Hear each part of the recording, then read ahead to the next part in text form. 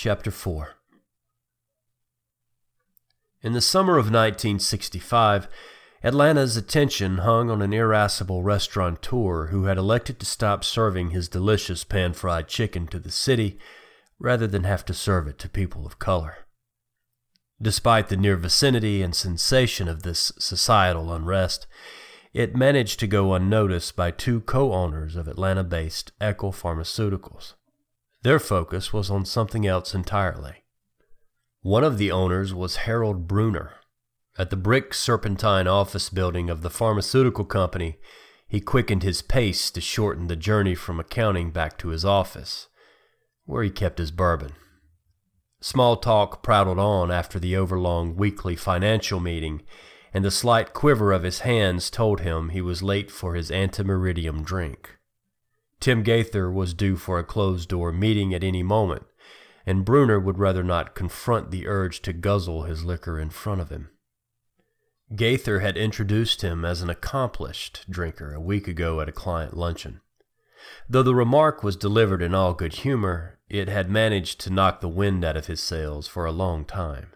Tim Gaither owned the other half of Eckel Pharmaceuticals, and the two shared a unique relationship. Perhaps it was even close.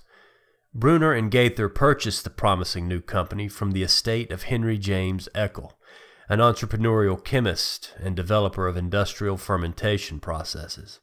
As businessmen and stewards of Eckel Pharmaceuticals, they were flawless.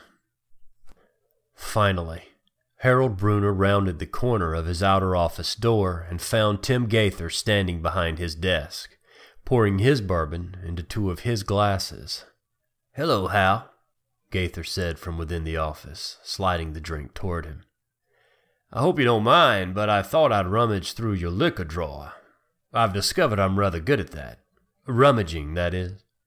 Gaither tilted his head, beaming a knowing mirth to his colleague. Bruner accepted the drink, keeping the great inward thankfulness far from his expression. "Oh, hell, Tim, it's a mite early for hooch. You must have heavy news." Bruner took a seat in one of the small pair of box-like chairs directly in front of his large mahogany desk. Gaither, still standing behind Bruner's desk, continued the affable role reversal and sat down in the big chair of Italian leather. Bruner was always quick to apply these unspoken gestures of consociation to his partner. As fate would have it, he was afforded the larger office, the illicit attentions from a ravishing member of clerical, and, unlike Gaither, his black hair was not fading to a drab blanch of mousy gray. Gaither gave a glance to the door that led to the outer office reception desk and said, "Are we going to leave it open?" "Donna Sue is still on vacation." Bruner nestled into his cramped seat, lit a cigarette, and asked, "Well, let's have it. What did you find out? They went to Chicago for a homosexual vacation, right?" "I don't know what they're doing up there, but I do know that his basement is chock full of company equipment." "I could have told you that, Tim. That was something that started back with Henry, and it's probably best that we let it go." Bruner stared at Gaither and suddenly thought how elephantine the chair looked against the smaller frame of its occupant. The image of Gaither in his chair had a tone of whimsy. He wondered if people thought the same of him when they came into his office. Bruner took a long drag of his cigarette and slowly blew out curls of thick smoke. "Just tell me that Conley and that kid left because they fell madly in love, and not because they've taken up with Thacker and company. Did you see where they sleep?" "I was not about to go upstairs," said Gaither through an expression of aggravation. "Thacker would probably never abide Conley's goof-ass personality, even if he was trying to peddle company secrets. No, I don't think we have to worry about that, and I'm not 100% sold that Conley's queer. I've known the man for years." "Come on, Tim. That Seabolt boy quits right after Conley does and then moves in the big house with him. Conley's probably held back all these years until his mother kicked the bucket." Gaither sat forward. "Do you know what I found in his lab? Psychotropics. He's tinkering around with psychotropics, Hal. Definitely LSD. What are they calling it these days? Acid? I guarantee you that Seabolt boy is tying him to the hippies, and the two of them are hopping onto the illicit manufacture and distribution of the stuff.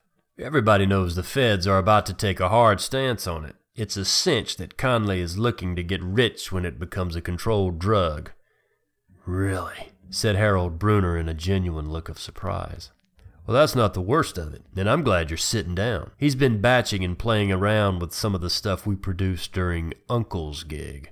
I'm fairly sure he's building off of our proprietaries from the whole affair, with our labels affixed to just about every damn thing lying about the place." The wind once again left Harold Bruner's sails. He began to feel all of the various effects that sweeping anxiety has on the human body. He took a deep drink, almost as a reflex. "I thought we purged all of that stuff." "Oh, well, Conley would have been the one to purge it, wouldn't he?" said Gaither with a wince. Uncle's gig was their code name for the government contract they received in 1950. Its undertaking was to manipulate human behavior through psychotropic pharma, and Conley Chisholm had been knee-deep into it. Bruner was never completely comfortable with the unspecified human testing that must be taking place on the government's end of the appointment. He was relieved when it was eventually pulled from them. It was his decision to ensure that there remained no scrap of paper anywhere within the whole of their office that referenced any aspect of the project. Gaither whitewashed all of the financials, and Dr. Conley Chisholm was to destroy the actual notes and work product. "That's just not going to do," said Bruner. "All we need is to have Conley and Seabolt peddling America's new public enemy #1 after they cooked it up here." "Well, what do you propose we do?" asked Gaither. "Well, we take the initiative." Bruner extinguished his cigarette in an ashtray and leaned back in the small chair. "We alert the feds to Conley's operation, and we put them onto the jackass immediately." In the summer of 1966, the Georgia heat was relentless and the rain scarce. Joy Hashimoto wheeled Conley Chisholm's Ford off of the highway and under a row of pecan trees by a modest produce stand. She had another 2 hours remaining in her journey back to Decatur. Since it was the end of September and peaches were in season, Chisholm insisted that she bring back 2 sacks of the less acidic white variety as she traveled through the veins of the state. That was his only condition for allowing her to use his car to drive the ashes of Dr. William Gaston to his estranged wife's home in North Carolina. The funeral home had forwarded Gaston's ashes to Joy, and she had held on to them since his passing in July of the previous year, right after she had followed Dr. Conley Chisholm and Reginald Seabolt from her home in Chicago to research alongside them at their home in Georgia. Back then, the 2 men had initially sought the aid of Gaston, but were ultimately thankful to recruit her instead. It has been just over a year that she has been living alongside the quirky personalities of the 2, and the delivery of Gaston's ashes offered a chance for Joy to rightly consign his remains, as well as get a much-needed reprieve from her housemates. Joy's trip to North Carolina was the second time she had borrowed Chisholm's Ford Fairlane. The first loan of the vehicle took place a year ago, right after she moved in, when she preferred private self-analysis to communal discovery with 2 men of recent acquaintance with whom she had precious little in common. Piloted less by an obligation to sound scientific praxis and more by her precocious sense of adventure, Joy found herself engaged in the inevitable, and allowed herself to be injected with 8 milliliters of Cyanica, the very drug that had turned Conley Chisholm and Reginald Seabolt into miracles of science, and had inspired her to uproot her life in Chicago. Despite all his dispirited contentions, of which there were many, Joy persuaded Chisholm that it would be best if she experienced herself by herself and traveled alone to coastal Georgia in his car. After a cathartic, and at one point harrowing, week of walking the historic avenues of downtown Savannah, she returned and knew exactly what the drug had done to her. After picking out Chisholm's peaches at the produce stand, Joy paid a very old woman for the produce. Watching her squinting down at the money, Joy considered the pain that was so perceptible in the woman's tanned and haggard face. Clearly, the origin of the woman's hardship was her swollen and very conspicuous arthritic hands. As the woman pawed the bills for the peaches, Joy thought of the long, hard history that was settled into the wretch before her, a portrait painted by years of misfortune and disappointment. Joy thought the hands were beautiful, beautiful and voluminously sad, sad beyond any one exposition or any one reason, sad as a life run aground so long ago. She tipped the old woman a noticeable amount, thanked her, and briskly carried the produce back to the Ford before a protest of the gift could be made. Sitting in the Ford and deliberating on the pitiful woman, Joy realized she could do nothing to alleviate the affliction or the long years of pain assured by the unique severity of the old woman's disease, just as her generous gratuity could not relieve the woman's burden of having to sell peaches, tomatoes, and red plum jam amid the irritation of flies and the heat of the Georgia highway. What she could do, however, was fix the sadness. An old truck that was turning around by the stand took the old woman's attention. She smiled at the truck's driver, and her gentle pleasantness somehow broke Joy's heart. With hardly no effort at all, Joy reached her thoughts to the woman and found her, somehow perceiving the old woman's mind with an ineffable certainty as reliable as Joy's other 5 senses. She lost count of how many times she had linked with someone. She was getting good at it. The truck left, and the old woman was looking down now. She became still. Slowly, her frail arms folded to her chest, which began to heave, and she smiled into the small laughter burbled from her expression. Joy had seen this same gesture on everyone she directed this particular emotion to. Like all the rest, the old woman's response was to embrace herself. Happiness moistened her eyes, though no tears rolled down her cheeks, as happened with some. The rich emotional experience Joy was causing would not last long, but perhaps it would rekindle a happiness that the poor woman may have long forgotten to even hope for. That was Joy's intention, sitting there in Chisholm's Ford, near the produce stand, under the row of pecan trees. Joy had settled on defining her amazing ability as empathic manipulation, and it took her a while to figure it out. During the previous summer's unaccompanied trip of self-seeking appraisal following the Cyanica injection, she had tried exhaustively to telepathically connect with people sauntering through the parks of Savannah. She tried to read their thoughts or to extend her own, as achieved by Reginald Seabolt. She even enlisted several children playing in Forsyth Park to guess what yummy food she was thinking about. At length, she found that she was not a telepath and certainly did not have the strange conveyance ability that Cyanica granted to Seabolt. But it was with the eldest child amid the throng that something did happen. Joy could feel a definitive connection. Instinctively, she knew that the alien sensation came from the Chisholm compound. For the rest of the day, she tirelessly pursued her discovery, quietly connecting to the minds of people as they walked by her park bench. She could tell nothing about them, could not read their thoughts, or determine anything about their personalities whatsoever. She could just see the definitive presence of their minds before her. On her 3rd morning, while staring into her black coffee, Joy circumnavigated her new talent in turn to each hungry local and tourist alike in a crowded diner near her motel.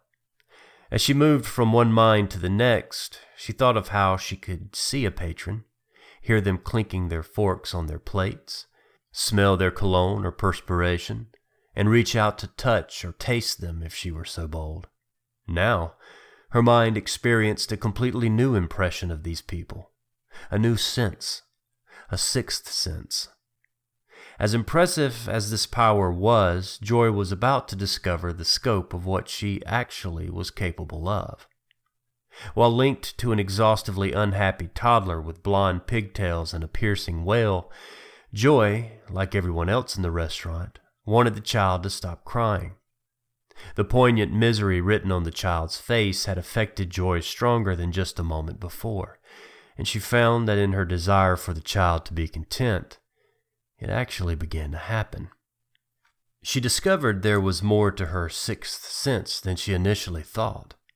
The connection she experienced with other minds was just the interfacing phase of a far greater capability to override and control the emotional state of people. As a scientist of neurophysiology, Joy had realized that emotions were somehow controlled in a convoluted labyrinth of chemicals washing over the brain and stimuli triggering very specific formations of neurons, a field of study that was still in its infancy in the mid-1960s. By whatever complex and mystifying means the human brain churns the irresistible sea of emotion, Joy was apparently its master. She continued her explorations and eventually tinkered with emotions that fell to the unfavorable spectrum. Meandering through the streets, she vacillated over which unwitting urbanite would receive a dose of resentment, nervousness, or apprehension. In her reticence, she only encouraged the slightest bend to these more negative dispositions. Thanks to her rich and a special field of study, Joy benefited from a robust understanding of the nature of emotions. She quickly learned that she could solidify a general pleasure of dignity to create the more specific feeling of self-assurance, could mold irresolute hesitancy over to displeasure and right down to anger. The key with these nuanced emotions, she found, was to begin with root feelings and cascade them to the complex. The mental connection Joy first discovered allowed her to comprehend the forming and efficacy of each emotion she caused. Despite the stoniest of poker faces, she knew her subjects were receiving her changes. Though, try as she might, her connection did not allow her to detect people's native feelings, only those she introduced and modulated. She was thankful to find that her influence seemed to dissipate fairly soon after she broke connection. Always the scientist, Joy wrote down theories and consulted academic texts that she had brought along. At length she came to an unsettling possibility regarding her newfound dominative tinkering. She suspected that if she happened upon a subject with a problem predisposition to an emotion, there was a risk that her sway would cause near insurpassable behavioral complications for the rest of their lives. It was this concern that caused Joy to stop her quiet experiments on the denizens of Savannah, but not completely.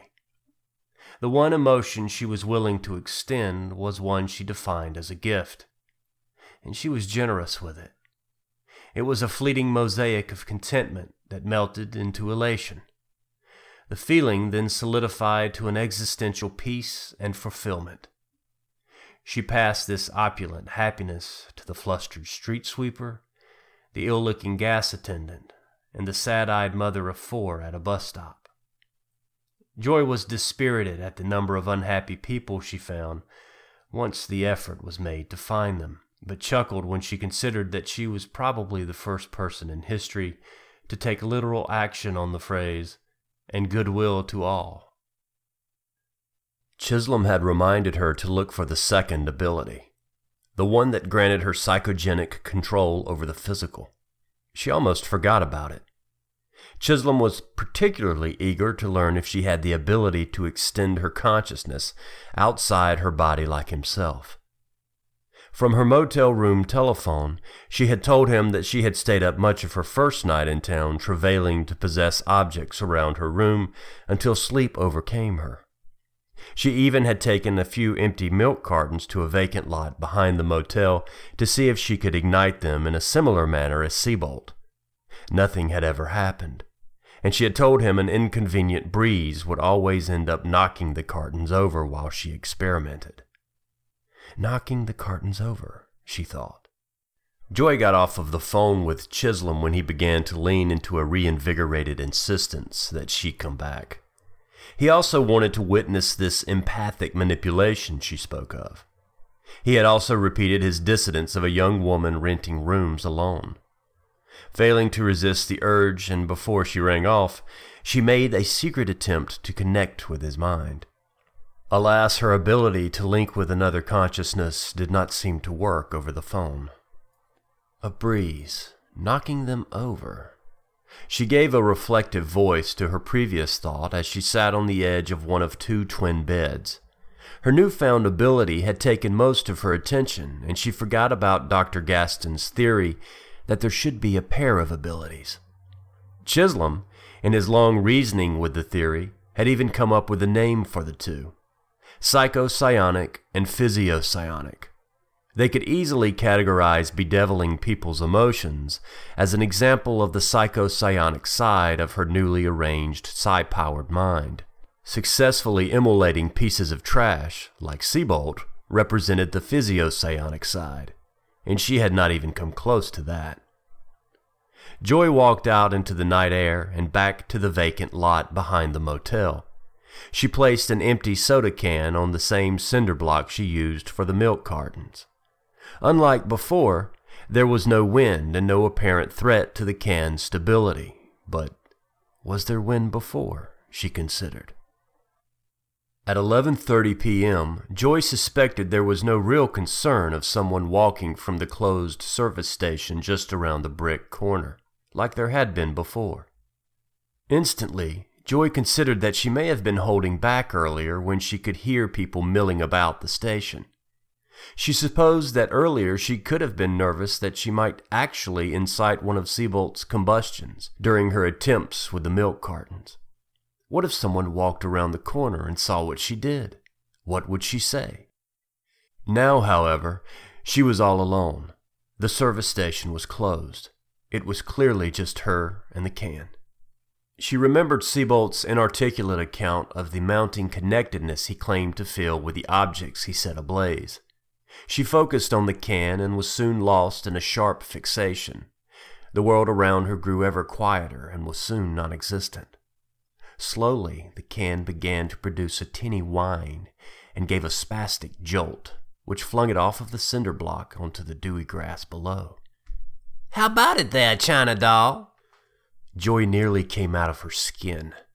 A pale and desperate-looking woman walked toward her, with glaring and glazed eyes that beamed a contrived friendliness that at once sent chills down her spine. "We seen you. You're in 203, right? What you doing out here, China doll?"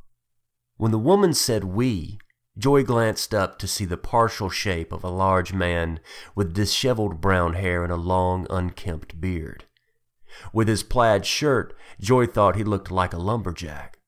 The man stood by the brick corner that led to the closed service station and the unpopulated street beyond.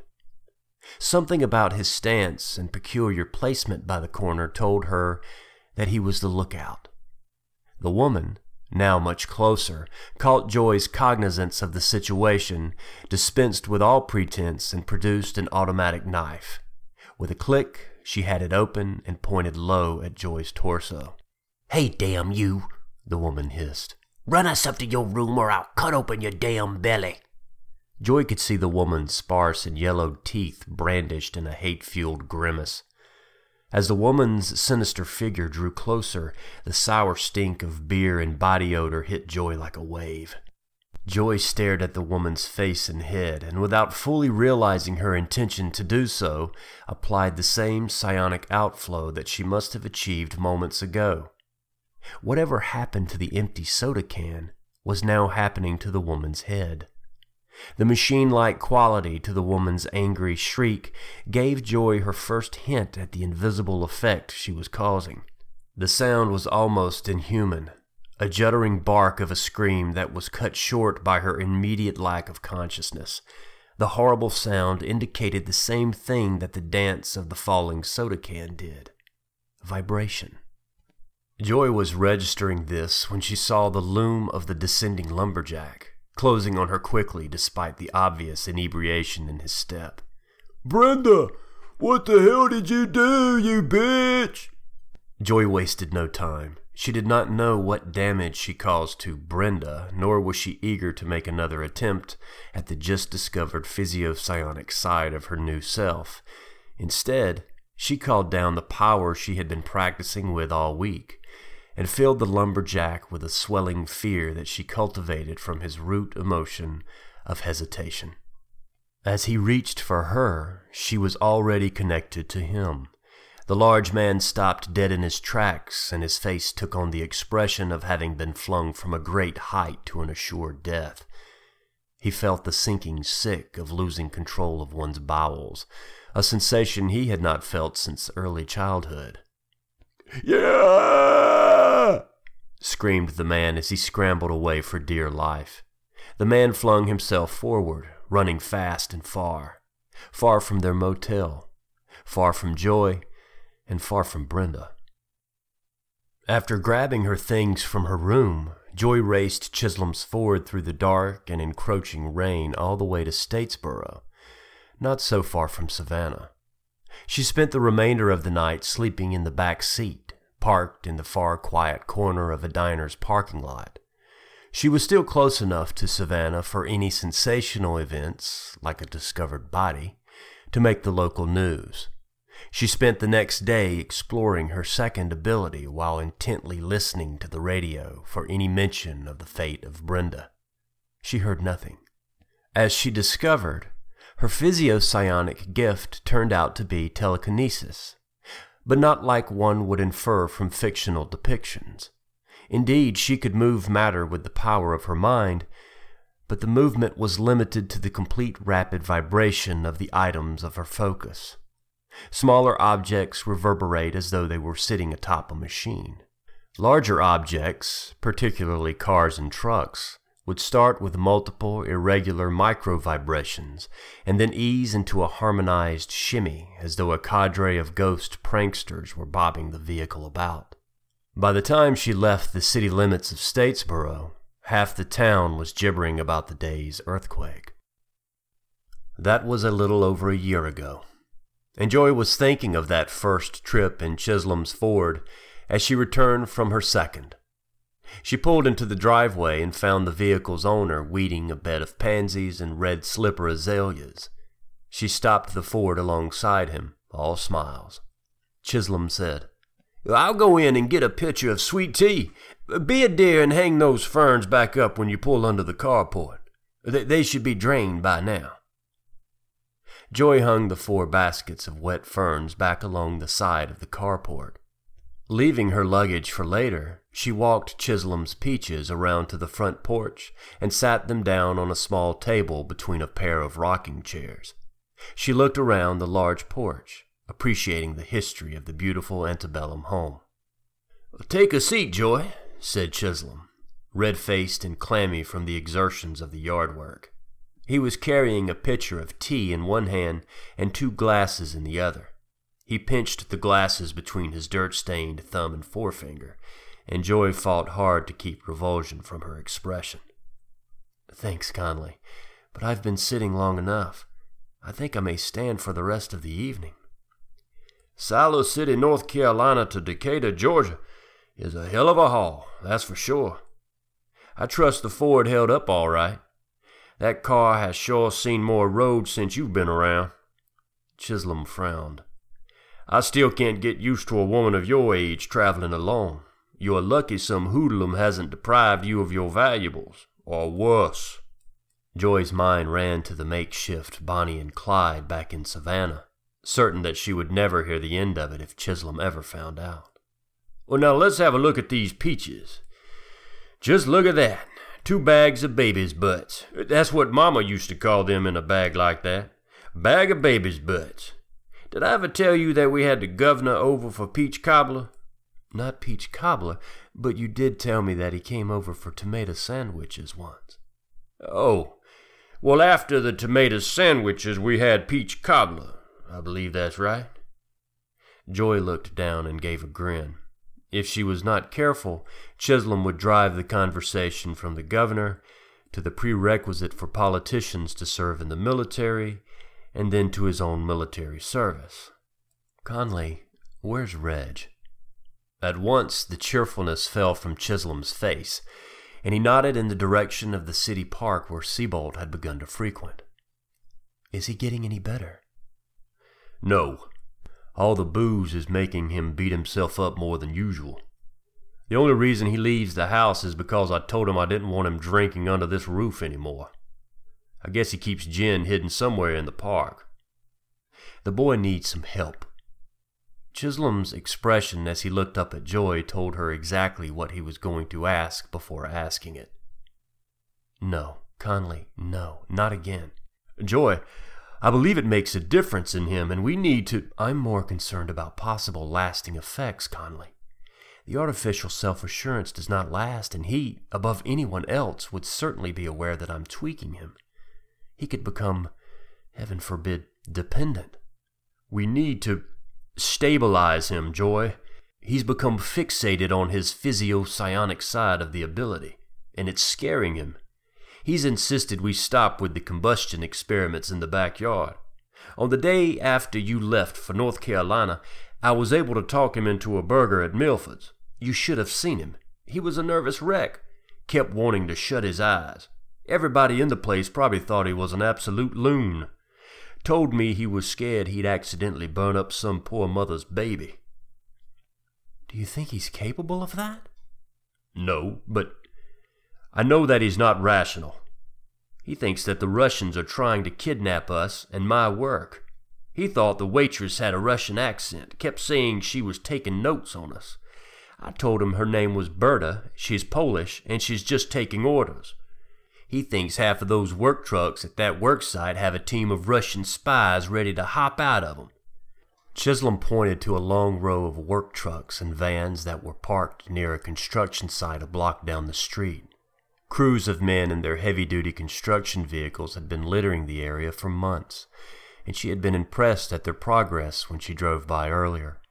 An array of large, swarthy men, clearly engaged in the erection of a towering office building, were milling about. Chisholm glowered sharply at Joy.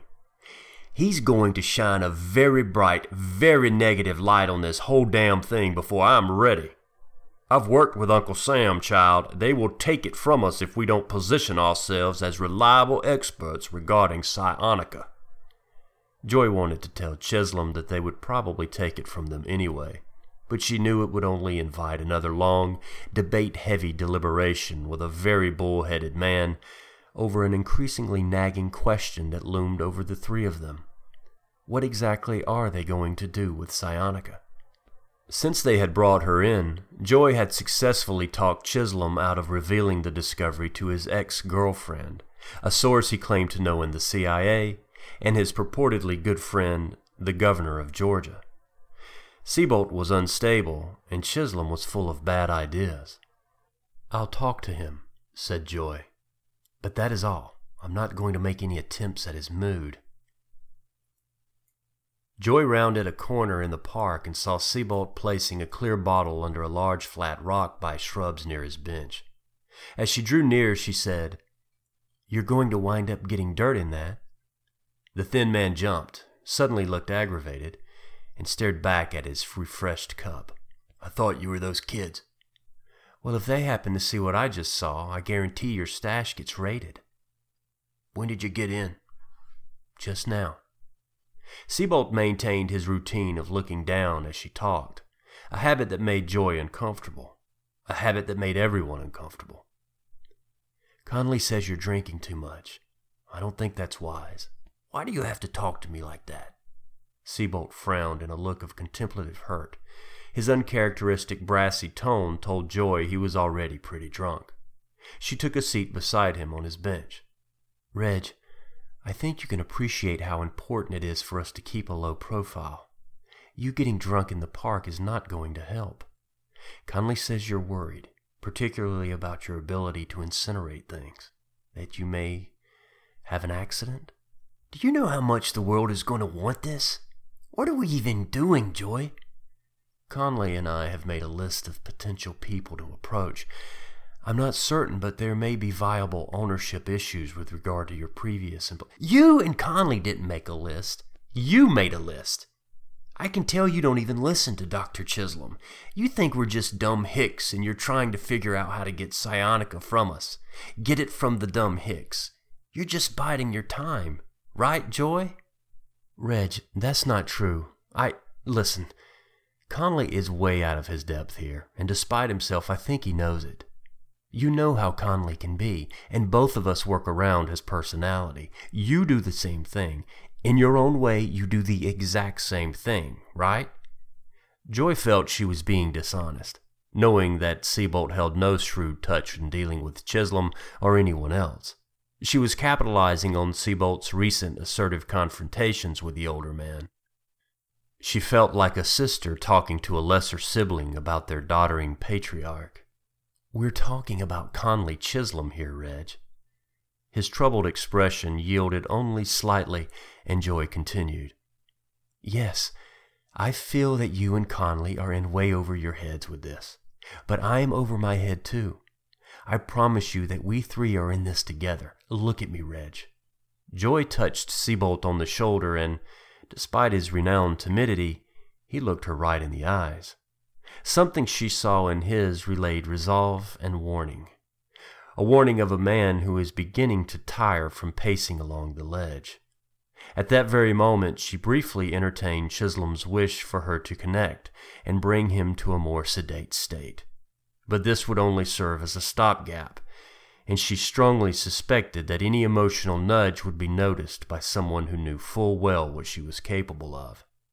She did not want to destroy what little trust he had in her. I promise you, Reg, we are in this together. Joy held his gaze and began to feel that she was getting through when it happened. He connected with her. Seabolt used the psychopsionic side of his power to place a picture in her mind. A picture of the two of them locked in gaudy passion akin to the covers of cheap novels. In the mental image, Joy was wearing a taffeta gown with a low décolleté neckline, a shirtless Seabolt gripping her shoulders tightly and ravishing her laid-bare neck. Seabolt's scene reflected fall, with orange and red leaves blowing about the vision. Joy instantly recalled the lively dinner conversation where Chisholm insisted, through her chortles and Seabolt's enrapt expression, that it was best to conceive children in the autumn of the year. As unwanted and repulsive the mental image was to her generally, the shock of its unanticipated arrival, coupled with its uncanny clarity, moved her to the dawn of excitement, and she was enraged. Stop it! I'm sorry, Joy. I didn't mean to. I really didn't mean to. Joy closed her eyes. It was all that she could do not to slap Seabolt across the face. She wanted to threaten him. She wanted him to see her fury. She breathed out and considered all that was at stake. As offensive as the assault was, and it was an assault, she was simply not going to lose control of this situation, or the deteriorating man in front of her. There was too much on the line. Reg, started Joy. Seabolt was beaming his broken dignity across a wide pond that fell in the center of the park. Joy noticed his expression change, and she followed his gaze across the water to a slim man in brown slacks and a striped shirt. The man was smoking a pipe and watching them. "Hey!" shouted Seabolt, and he shot up from the bench to bolt the circumference of the pond toward the stranger. Joy rushed after him, and as they neared the onlooker, a little boy with a remote-controlled boat crested the slope behind him. "Reg, wait! What are you doing? It's just some guy and his kid." I thought he was looking over at us. He looked like he was staring, like he'd been staring." "Reg, go back to the house. You need to get back to the house right now, okay? Just go." Like a rebuked child, Seabolt folded, and he started to head in the direction of the Chisholm house. As he sauntered off, he paused to turn slightly and said, "They are watching us, Joy. They're in the van. Just connect." Joy did not immediately walk back to the Chisholm house. The uncomfortable exchange with Seabolt put her on edge, and she walked to Milford's for a vanilla milkshake. Passing pleasantries with Berta, she found it hard to believe how Seabolt could consider her a Russian spy. What if he becomes completely unhinged, she thought. Joy suddenly became concerned that perhaps Psionica was to blame for Seabolt's instability. Maybe, for some, the compound caused an increased state of paranoia. Perhaps Seabolt's mania was in her future. She contemplated over Reginald Seabolt and all of the people that she had met in her life like him, and began to relax. In all likelihood, his current condition was the result of a very insufficient person dealing with being a central part in what the annals of time will define as the most consequential discovery in human history. All things considered, Seabolt was probably the worst candidate to receive the psionica compound, but that could not be helped now. When she left the diner, Joy passed the large construction zone on her way back to Chisholm's house. A much smaller collection of work vehicles remained. Most of the construction crew had packed up their equipment and had gone home to their dinners and easy chairs. Along with a few work trucks that remained was one lone van. She supposed it had been there earlier, but with the larger assemblage of work vehicles it did not stand out. Now it seemed to be positioned a little too far from the construction site. With this more singled-out stance, she could see how an unreasonably suspicious imagination could easily place a team of surveillance operators inside. As she walked up the steps of Chisholm's house, she thought of what Seabolt said.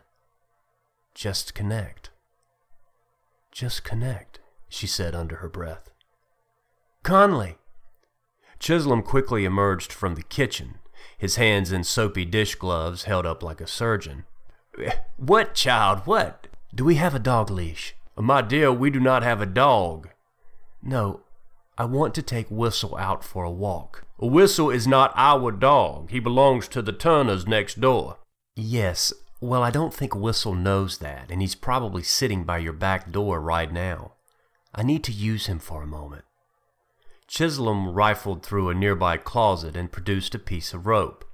"How did it go with Reginald, and what is this all about?" Joy took the rope and said, "I'll tell you later, and this is probably nothing, Conley." "Now don't you bring that dog through Mama's house, girl. You walk around." Joy, and a very pleased with all of the sudden attention Whistle, emerged from the side of Chisholm's residence, approached the sidewalk, and headed toward the expansive construction site. The van was still parked in its previous position. This time there were no other service vehicles in the vicinity, just a few dump trucks that were parked within the chain-link fence, enclosing the site itself. The van was parked along the curb outside of the fence. Joy studied the white nondescript vehicle as she and Whistle meandered toward it. She looked back at Chisholm's statuesque home and noticed that the van happened to benefit from a direct line of sight to the residence. "Just connect," she murmured. When Seabolt said it as he was leaving the park, Joy thought he said disconnect. When she put together that he said just connect, it came to her at once what he intended for her to do. Seabolt knew that her psycho-psionic ability worked similarly to his. They both had to establish a link with another person's mind, a one-way telepathic connection where Joy could manipulate emotions and Seabolt could relay mental imagery. This connection offered a unique ability in and of itself. It was what Joy had defined as her sixth sense during her first days of her trip to Savannah, when she would sit on her bench and experience the certainty of another human mind near her. Joy walked alongside the van, and Whistle, like a willing and fully versed co-conspirator, paused his trot and sniffed for a place to void his bladder. Visually, there was nothing in her proximity to the van that would warrant suspicion. Just a young lady walking a dog. As she expected, no one was seated behind the wheel or in the passenger seat. She stepped closer to the large flat side of the vehicle and closed her eyes, reaching out with her gift. At once, she felt the unmistakable link to two minds hidden within.